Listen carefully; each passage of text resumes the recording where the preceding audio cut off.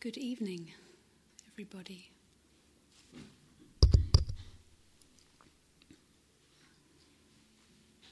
This evening I'd like to reflect a little on the theme of motivation. I know there's a lot of people in this room who've done a lot of practice.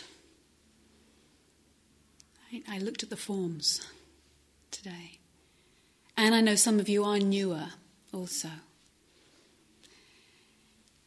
And it can be very useful for us at different times in our practice over the years to reflect on this theme of motivation. What moves you to come here this week to sit and walk with your own heart, mind, body? Why did you come? What motivates you? What is the moving force? What is the fuel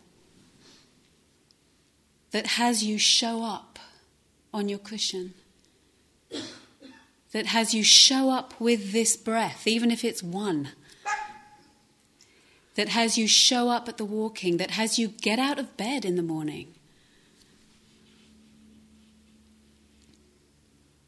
Because over the years our motivation can change. And it's something that is both implicit, like all of you have a motivation for coming here. It may not be clear to you, all of you, or it may be very clear, but there is a motivation. And we want to find out what that is. Can make it really, really clear to find out what it is that you're cultivating through this motivation. And motivation is also something that can be cultivated. Right? We can actually work with skillful reflections to open our motivation so that it is more and more aligned with the depth of what we are.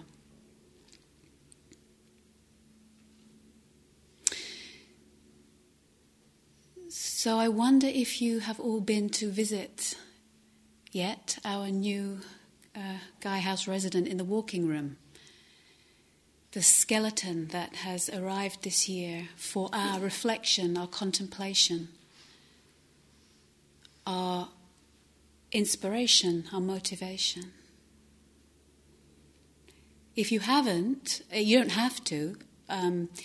You've probably seen the sign up on the notice board. We now have a skeleton has been given to Gaia House. And he, although I don't know if you still call it he, once somebody's bones, he was a he, is now resident in the walking room in the cross-legged posture that many of you are sitting in right now. And this, he is there not for your horror or fright, but because in the Buddhist tradition and wisdom traditions, it's recognized that a direct encounter, a direct contemplation, eyes open, fearless in the face of this inevitable fact of death, is something that can propel us, something that can motivate us, something that can fuel our journey if we know how to reflect upon it wisely. So this is why he is here.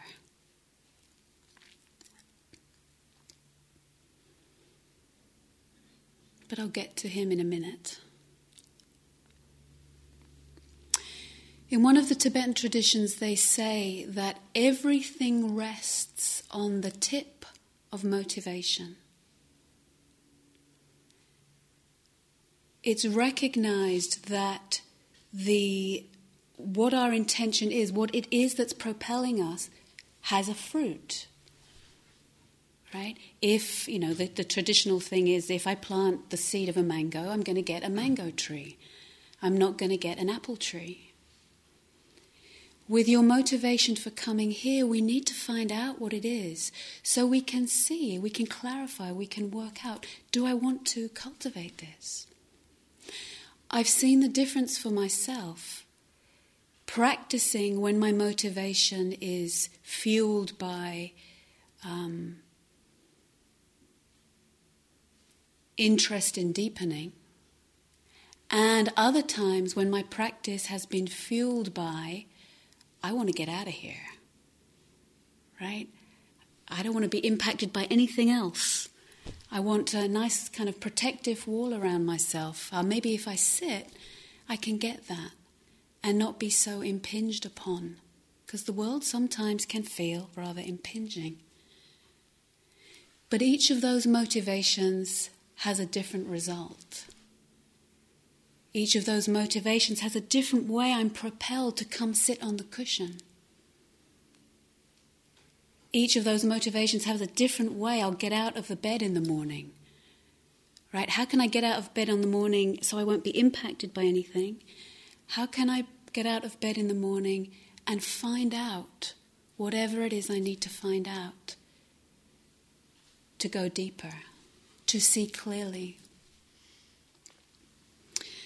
And in fact, the Buddha had very radical teachings, actually, but this radical comment, which is talking about this shift in motivation, when he said that fools, F-O-O-L-S, fools, seek for experience.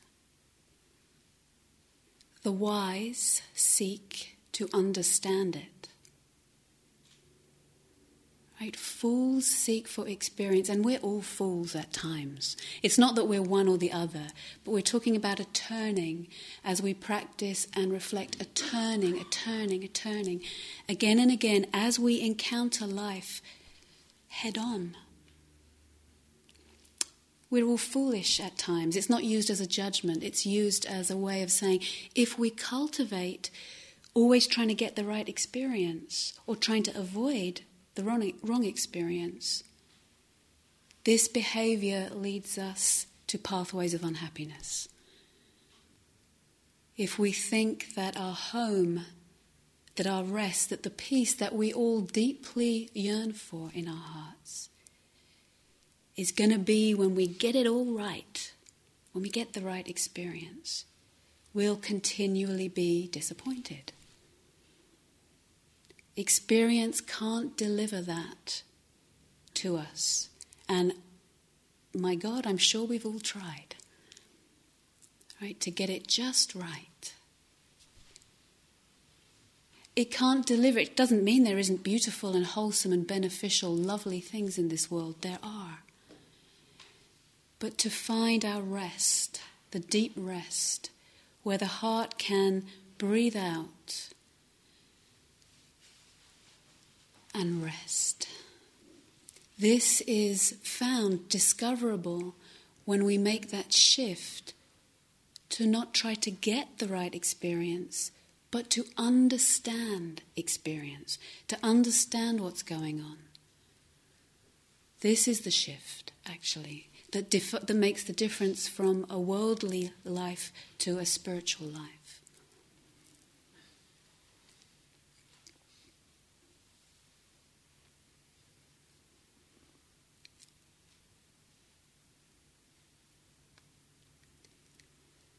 So what propelled you to come? It's really useful to sit with that question. Not to judge any of our motivations, but just to get really clear. Am I just wanting to bide my time between Christmas and the 3rd of January? And there might be some of that. It's okay. But what else is motivating you? What do you love about practice? What do you care about in the cultivation of this lifetime, this short, fleeting lifetime? Because we're all propelled by something, actually. Even when you're sitting here trying to mind your own business, you can still see there's a propelling energy that often we'll start to notice in the mind, kind of propelling these thoughts around this and that, and, getting busy with this, getting busy with that, trying to shout at that thought, trying to push this one away. There's a lot of energy in the mind. How can we skillfully use that which propels us in a skillful direction, in a direction that leads towards freedom, that leads towards pathways of happiness? I heard a story the other day. I don't actually know what happened, but apparently in the sales on Boxing Day, on the 26th, it was a record day for sales because it was a Saturday and, I don't know, the weather was difficult, cold before Christmas, so everybody was ready to go shopping on Boxing Day, apparently. And in one store, it was reported that actually blood was drawn in someone's attempt to safeguard their right to get that purchase, whatever it was, and keep everyone else away. I don't know how bad the damage was. All I heard was that there was blood drawn in one of the sales, and probably you all know that energy. Maybe you've seen it in yourself. You know, maybe you don't queue up for the sales on Boxing Day, but maybe it shows up somewhere else where we're propelled. Right? And in this case, whoever he or she was fixated on that thing in that shop at that price today. And whoosh, you've seen it probably or been there, the doors open and then whoosh, in they go. Right? And push someone else out the way, some blood, and I get it. Right? And I get my thing. And for that person, there really is a promise. Somewhere in the mind, and we'll have all seen this, there is a promise that if I get that thing at that price, somehow that will fulfill me. And it probably will for a little while, on some level. Right? But what would it be to turn that very same energy towards our desire for waking up, towards our desire for seeing clearly, towards our showing up on the cushion with this breath, with this painful knee, with this mind, with this heart, with this love, with this sorrow, with this blandness, to turn that energy in this direction. Imagine if you wanted to wake up for the benefit of all beings, as much as that person wanted that handbag, whatever it was. Right? Imagine queuing up at the meditation door. I'm going to be the first in. Let me in. Elbowing everyone out the way. Yeah, right. Yeah. Right? Now, of course, it would need some refinement. Right? Of course it would need some refinement. Still, the focus is a little external. In practice, we're always learning to kind of rein in very gently and kindly that external gaze of the promise of whatever it is out there, or the promise of whatever it is in the right experience here, right? But turning that external gaze in. So there you are at the door of Gaia House Meditation Hall, dying to get in here, to get on your cushion, so that you can show up at the meeting with this moment. Right? So the external gaze would need to be refined. Also, that sense of futurizing would need to be refined. Right? For that person in the queue, it's when I get that handbag. And we can do the same thing with practice. It's when I get 4 breaths together, when my knees are better, when I've stopped coughing, when I've got enough concentration that I can feel a bit more, whatever it is, still futurizing, still putting it out there in the future. And we rein that back in as well. Right? The external gaze and the time, putting our goal in the future, reining that back in. So that same propelling force that can drive us to shop, can drive us to the fridge. The other day I noticed myself a little tired and kind of not quite focused. And do you ever have those mindless moments? There I was in my house, turned up at my fridge, opened it, and there was that, I was propelled to the fridge. But there was actually nothing in there that I wanted to eat. So I was standing at the fridge, gazing in it, wanting to want something in the fridge. So somewhere that propelling energy could go, but it couldn't go anywhere. Can we rein that back in? And where does it leave us? It leaves us right back here. But where does that energy go when we land back here? Does it all dissipate? Okay, so in the Dharma I can't have all the things I want, and it's not going to be out there and it's not in the future. Okay, I may as well just sit here. But what about turning that propelling force towards our desire to see deeply, to wake up for peace?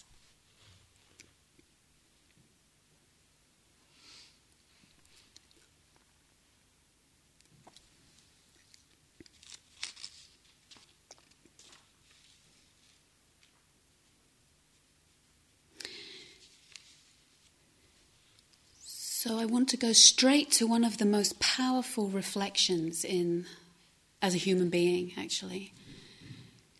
This reflection does not belong to the Buddha Dharma, but the Buddha Dharma has it very well fleshed out for us to contemplate. And this would not normally be the theme on the first night talk of a retreat for beginners.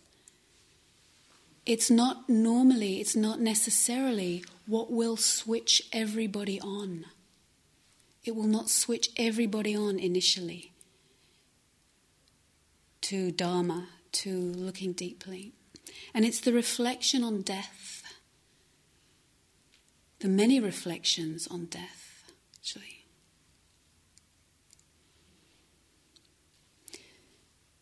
There are many metaphors given in teachings to bring urgency to us. And the reflection on death is one of the ones that can really bring an urgency to wake us up.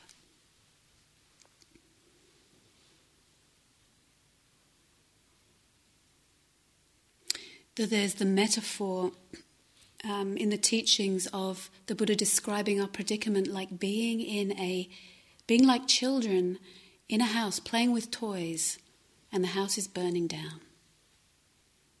Right? But we're kind of oblivious to that.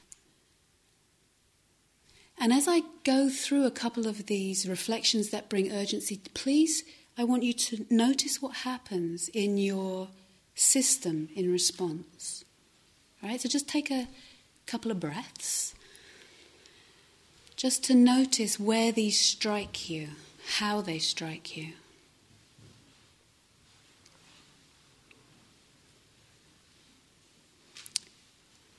So metaphor number one, like children playing with toys in a house that is burning.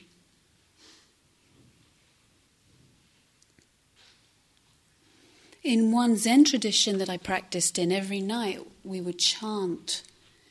I can't remember all of the pieces of the verse, but it was something like, as night was coming, and it was the last sitting of the night, it was something like, another day is over, another opportunity is lost. Make haste, do not squander your life. Right?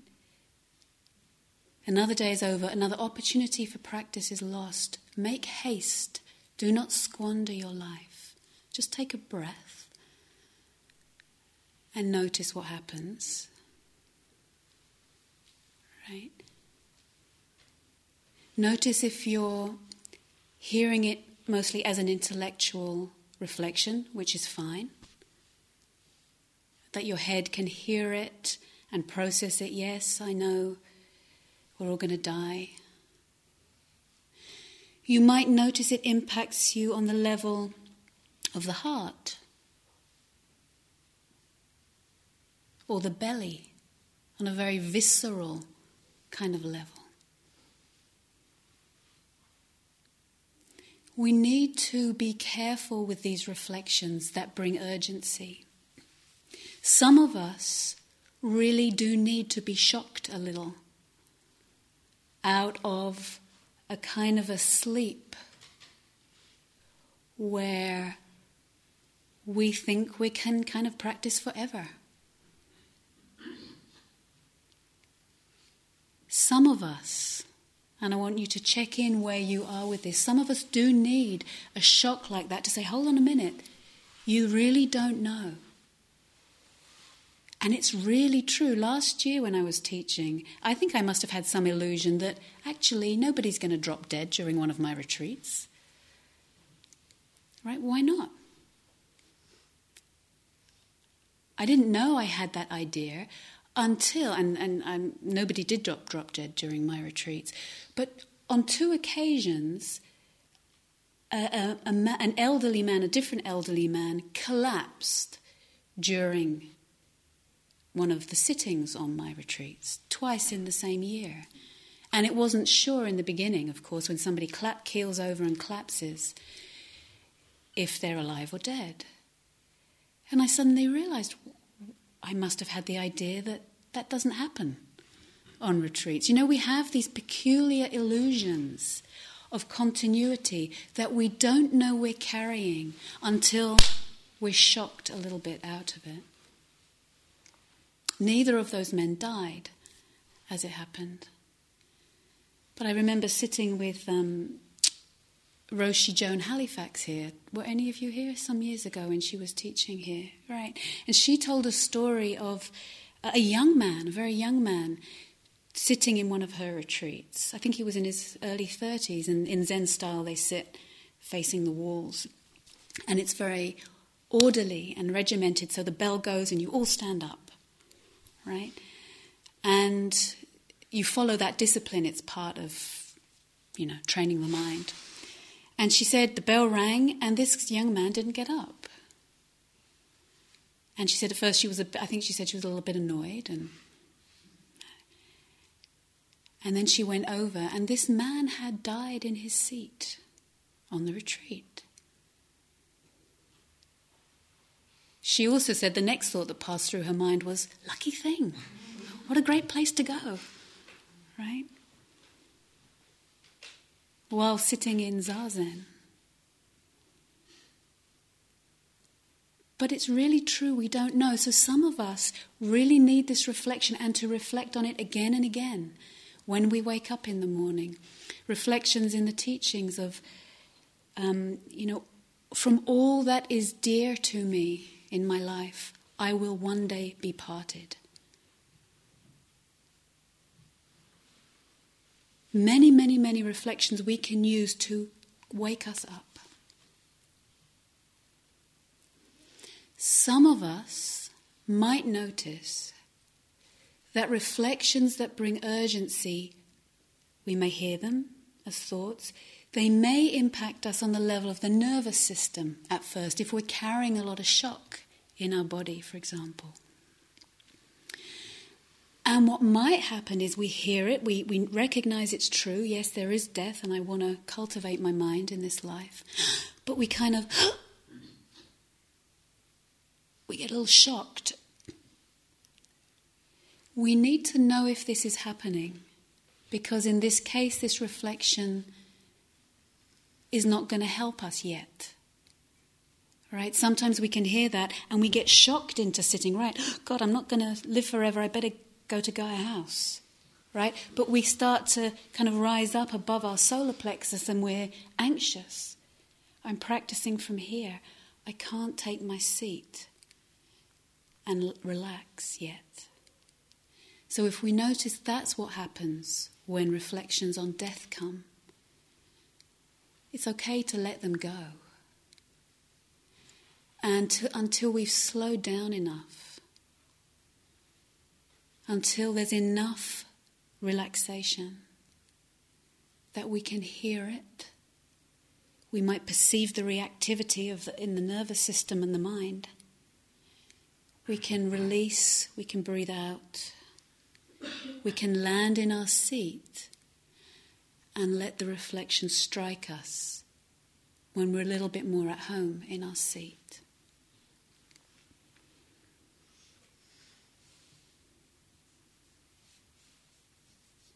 But some of us need waking up. Shocking a little bit out of this sense of continuity. It's a trance. It's like the mind is in a trance that, yeah, I'll probably be here till next Sunday. The truth is we don't know.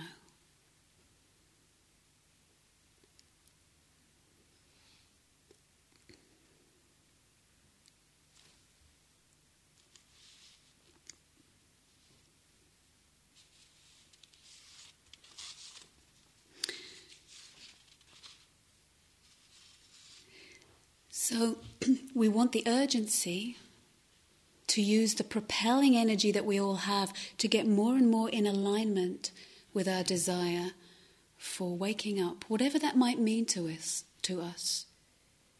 We may not conceive it in terms of liberation or awakening, but whatever it is that is your deepest motivation, the urgency for that. And also at the same time, the long view where we can relax. We can breathe out. One teacher says, practice as if you had 10,000 lifetimes to reach the goal, but don't waste a moment. Right? Practice as if you had 10,000 lifetimes to reach the goal, but don't waste a moment. So first we can breathe out, have the long view, stretch out, and yet to realize that we really do just have this moment, to not waste it.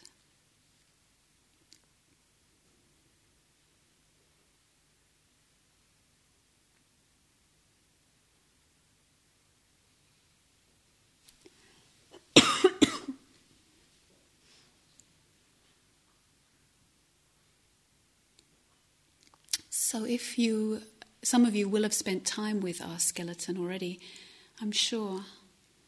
Well, the skeleton. Or some of you may have walked in the walking room and kind of seen him at the edge and carried on with the walking. Some of you may have been very struck by him.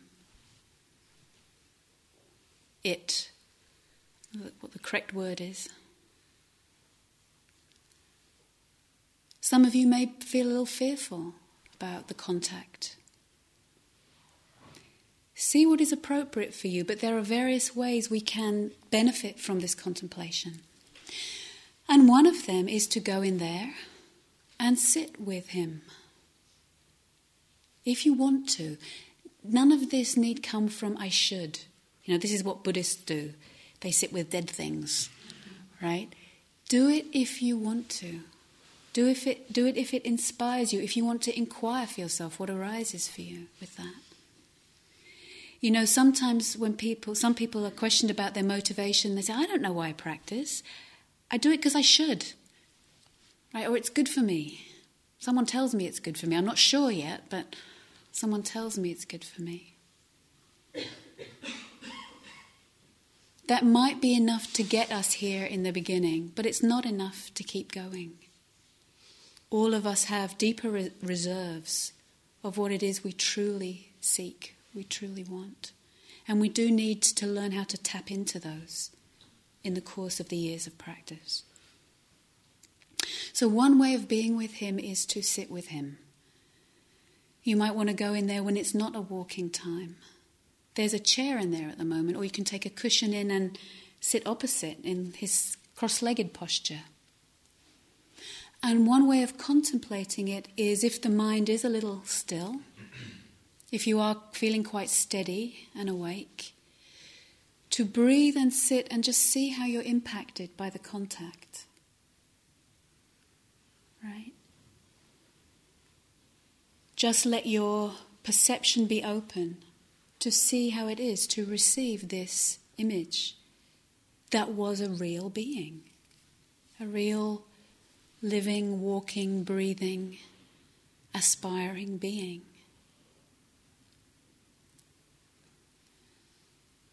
And you may be impacted all in different ways. The first time I went in and sat with him, what struck me first was his ribs.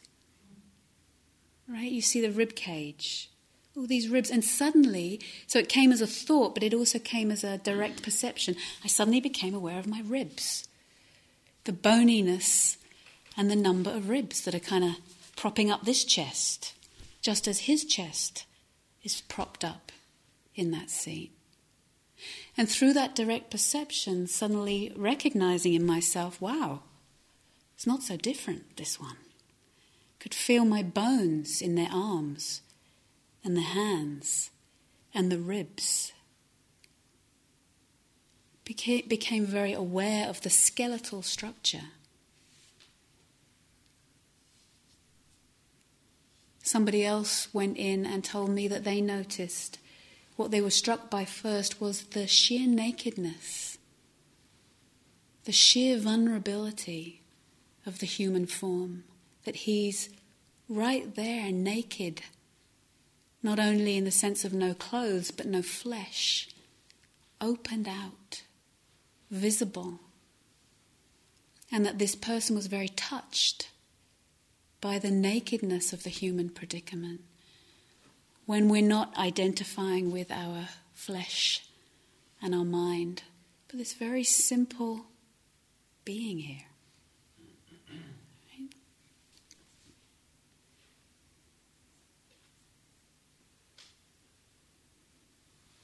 Another way we can use the reflection is to use the intellect, to use our intellect to reflect, to support us in looking deeply. And one way is to sit with him and let the imagination open out. Use the imagination to recognize, oh yeah, this was a man who lived.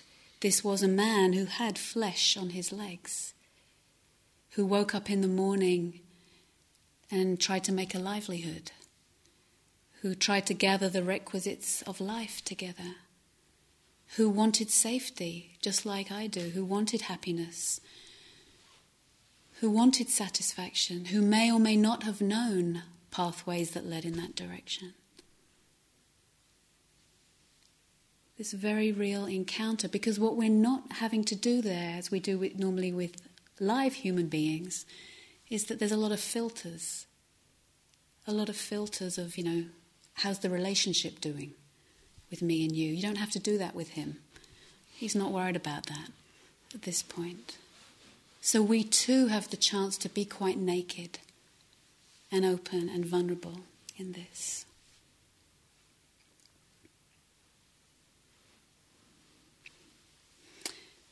So here's a poem I think goes with this reflection. But as you hear it and breathe and feel yourself impacted by it, notice if this reflection on death is something that is making you contract further, or if it's supporting you to open. Just to be aware of that, what's actually happening here. It's by Red Hawk, and it's called "The Time Comes When It Is Easier to Die." We have to go deeper inside, like a tired miner chipping through stone. We have to dig even when we have had enough, and it is no longer worth it to get out of the bed. The morning is cold. The grey clouds move in low like a flock of dark crows over a picked field. That is when we have to go deeper, through another hard layer of pain. You have to be relentless to make it in this place, because it will be relentless with you. It will never stop beating and grinding, wearing you down with one more thing gone wrong. Friends will die, or their nerves will fail. Women will cease to be thrilled with you, and your sorry efforts to hold it all together will come to nothing. You will still tremble in the leg, go grey and dim in the face, leak more every year into your yellowing shorts. Don't be in a hurry to pack it in. The time comes when it is easier to die than to dig.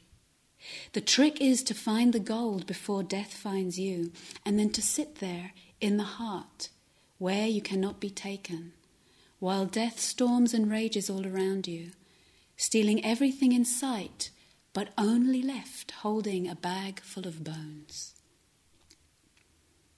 Don't be in a hurry to pack it all in.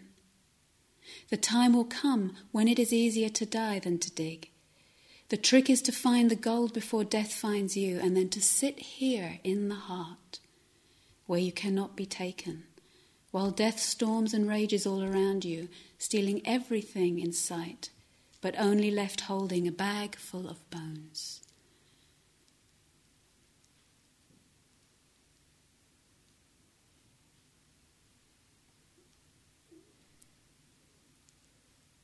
The time comes when it's easier to die, and he's not. The metaphor isn't using the analogy of physical death here, but to die right here on our cushion. Another time when I was reflecting with the skeleton, and I felt my skeleton, and I saw his had no flesh, and kind of there's that realization, this one day too, the flesh will drop off this one. Was this kind of, the flesh can just drop off. And where it left me, not at all morbid or unhappy, but kind of lighter, right? As we let ourselves die on the cushion, die, letting the mind states pass, letting our propelling nature of pulling this and pushing that, seeing all of that, and opening up and letting it all die. This is what our practice invites us to use the death reflection to die here and now, such that we wake up with more space, with more lightness, with more joy. This is what is on offer. There's a beautiful true story I heard from, I don't know if it's a beautiful story, it's a poignant story, from a North American prison where in that state they still had to have the death penalty, and there were a number of men living for years. You know how sometimes people can live for years on death row without knowing their date, which is quite something to live with. And in this particular prison, they, rather than have the men in their cells for years and years, they had them come and do some work, some simple work. At first with lots of guards, because these were supposedly very dangerous people. And over the weeks and months, they needed less and less guards. They recognized that the atmosphere in this particular workroom was very kind, actually. And it was drawn to the attention of the prison officers and the director, and someone came in to find out how come the atmosphere in here is so reverent, actually. A lot of kindness the men were showing to each other. And one of the men said, because we know we're all going to die. Right? That somehow that can cut through our pettiness, can cut through our complacency, can cut through our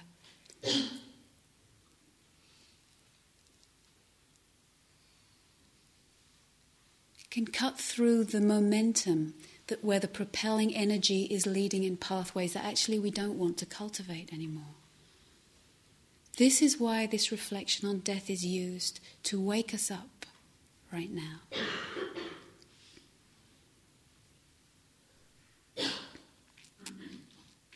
So if you're someone in hearing this that knows it would be useful for you to spend more time with this, please do that. Some of you have many years of practice, and sometimes some of us reach plateaus in our practice where we're kind of ticking along and we know how to get a little bit comfortable and peaceful for a week or maybe. But the fuel, the zest may have drained away. And one way to contact that is to use these reflections. Spend time with the skeleton. Come in and dedicate our sitting. See, I want to dedicate this sitting to waking up before I die. Or whatever is your language, make it personal, make it yours. Because that really does focus the mind, actually. And focusing the mind doesn't mean we're going to be suddenly in deep samadhi if we get our motivation sorted out. It just helps align us with our deepest aspiration and motivation.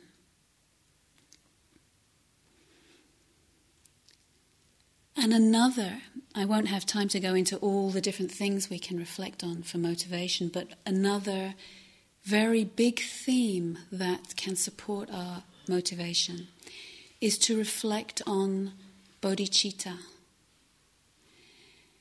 And this isn't used traditionally so much in the Theravadan tradition, right? It's used more in the Mahayana tradition. But I want to offer this reflection for you to see also if this is something that either is what you're in alignment with, or is something you're ready to be in alignment with, or something you aspire maybe to be in alignment with. And this is the motivation to practice, to show up in this moment, to wake up here and now with whatever I'm with. Again, it's not about making it later.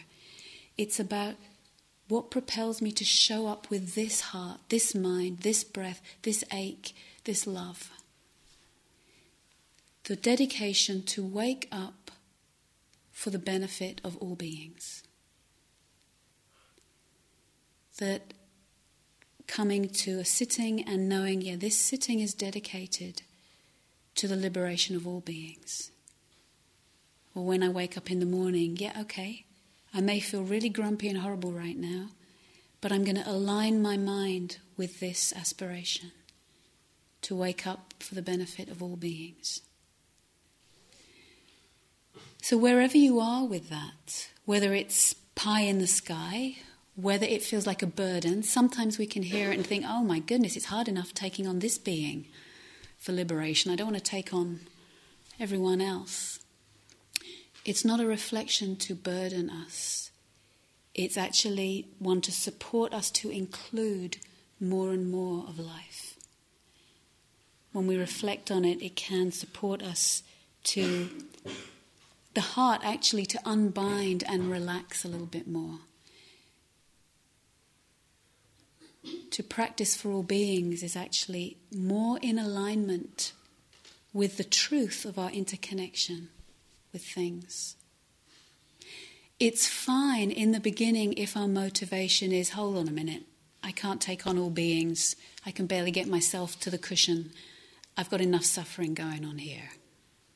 Right? That's fine. It's fine. And at some point we might see that feels a little limited.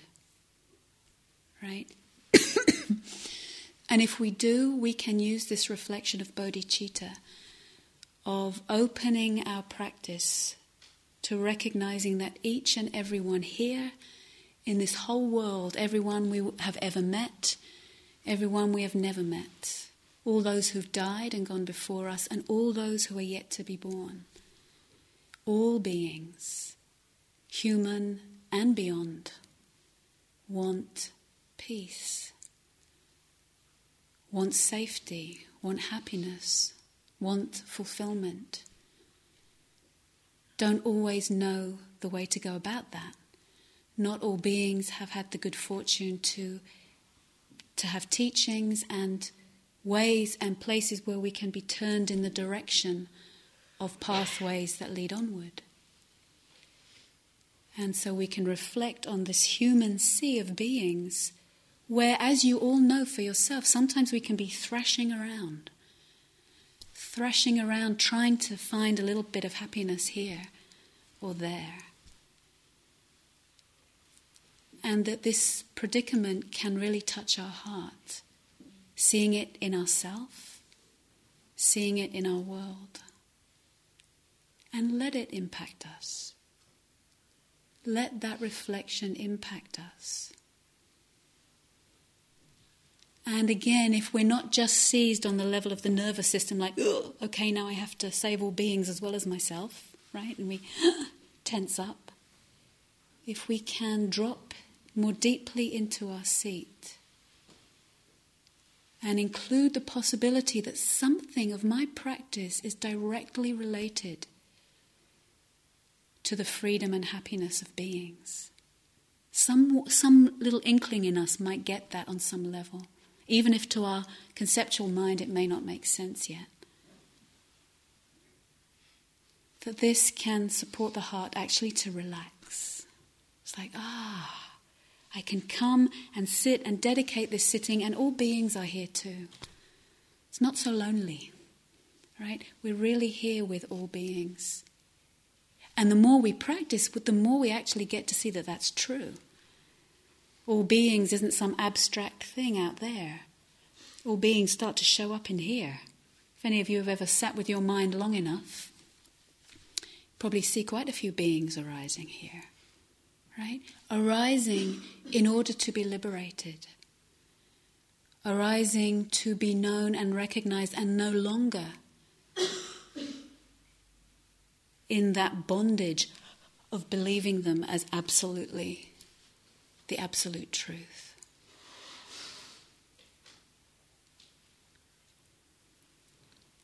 So if this reflection speaks to you, use it. Some people come and before each sitting will say, this sitting is dedicated to the welfare and liberation of all beings everywhere. Right? It can hone the mind. It can bring a freshness and clarity and a generosity, has a very generous intention to it.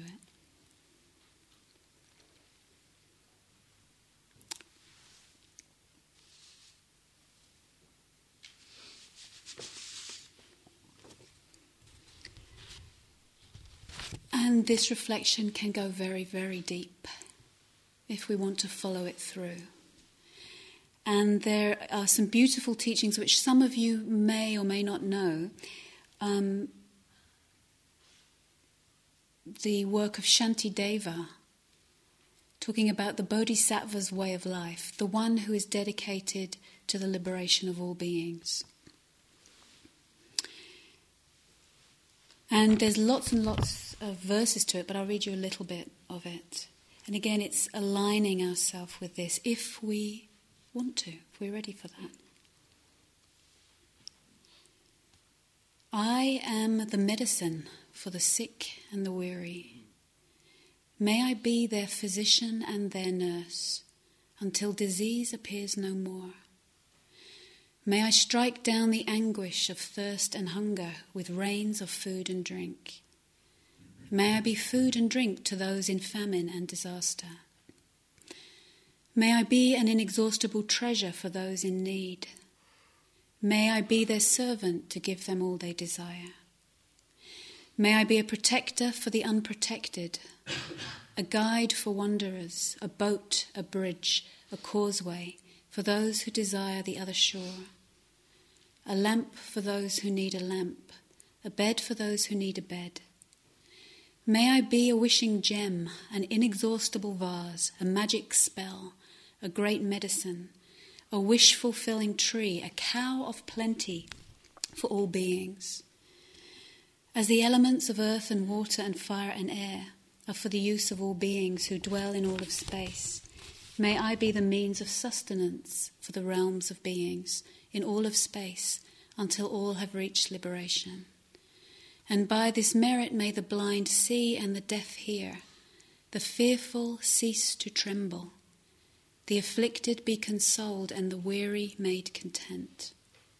May the sick be made whole again, those in bondage freed, may the weak be strong and loving to each other.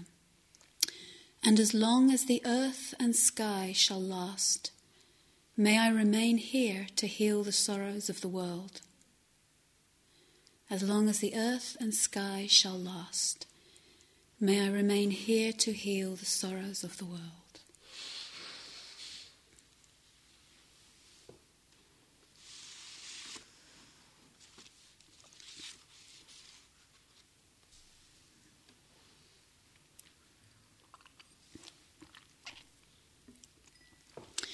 So one thing I want to caution you to is that we don't use these very profound reflections to give ourselves a hard time. Right? That we suddenly hear something like that and think, gosh, I'm really a long way from that. I obviously shouldn't be here. I'm only here for myself. See, I knew I was selfish. And, get into a spiral of judgment and self-blame. Does anybody have that tendency? Right? They're not to be used for that. Please, if you see that you're doing that with them, judging yourself for falling short of something magnificent, maybe you can be like the person in the queues for the sales, and instead of drawing blood from, your competitors, to actually use that force to defend your right to practice with whatever is your current motivation, with whatever our petty selfishness is. Right? Whatever are our small-minded contractedness, of course that's all going to still be there as well. This isn't asking us to be something we're not. It's offered to perhaps speak to a part of us that recognizes that yes, our connection with beings is deeper and vaster than our mind can possibly conceive. That place in us can hear this teaching. That judges us can be defended against. To defend our right to sit with our mind, our heart, our pettiness, our pushing and pulling, where we're propelled in odd directions, so that we can start to work with it with kindness, that we can start to work with it with a heart that accepts this being too as she is, with all my beauty and lovely aspiration and all of my contractedness and limitation. Because we're all of it, really. And actually practice lets us see more and more that we are all of it. We are the vast, unlimited, extraordinary nature of mind. And we all have the capacity to be petty and contracted. Practice in knowing that we can be all of it is also part of what liberates us to open our heart to each other more and more. So I want to finish with a rendition of the story of the night of the Buddha's awakening. Probably all of you know the story. This one is retold by Joseph Campbell. So it's a little bit more colourful, told in as a mythological story.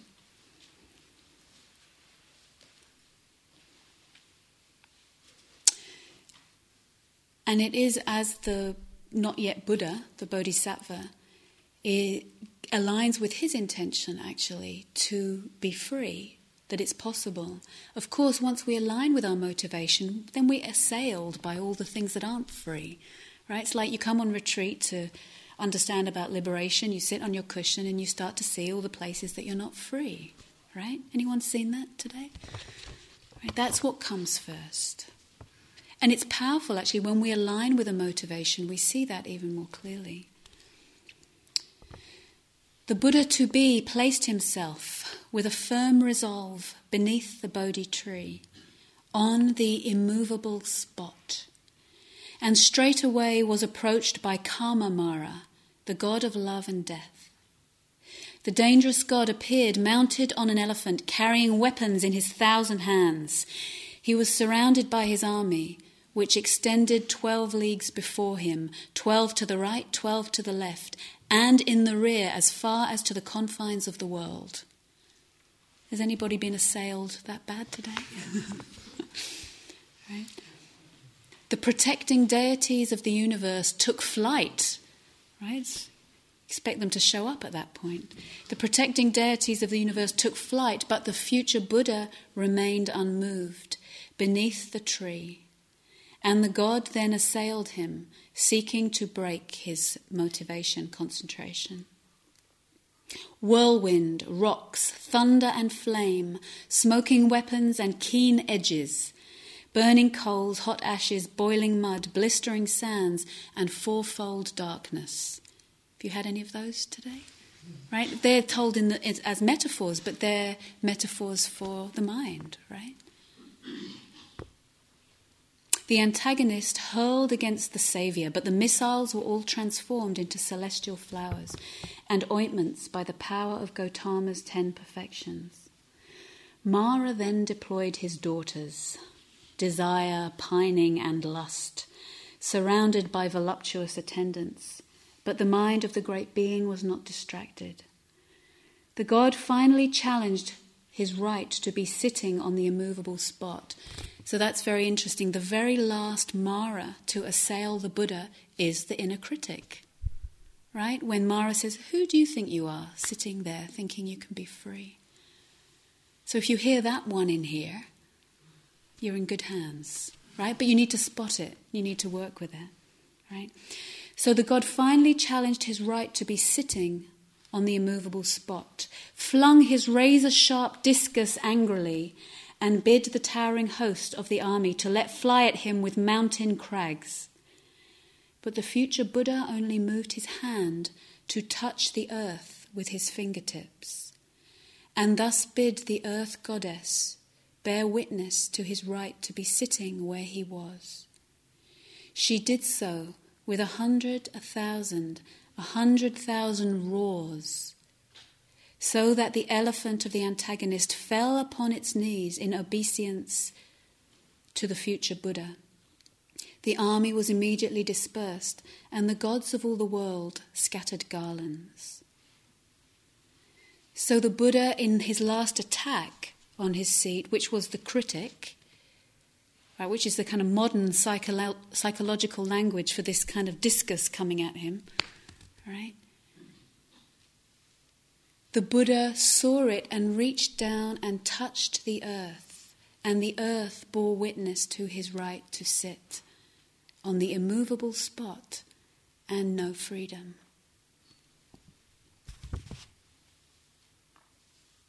So let's sit for a moment in your immovable spot.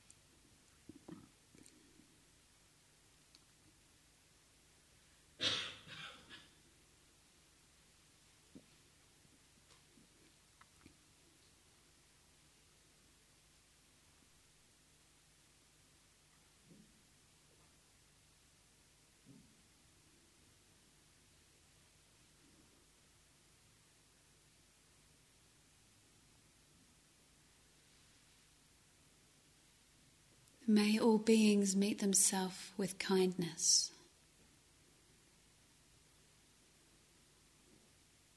May all beings meet themselves with wisdom.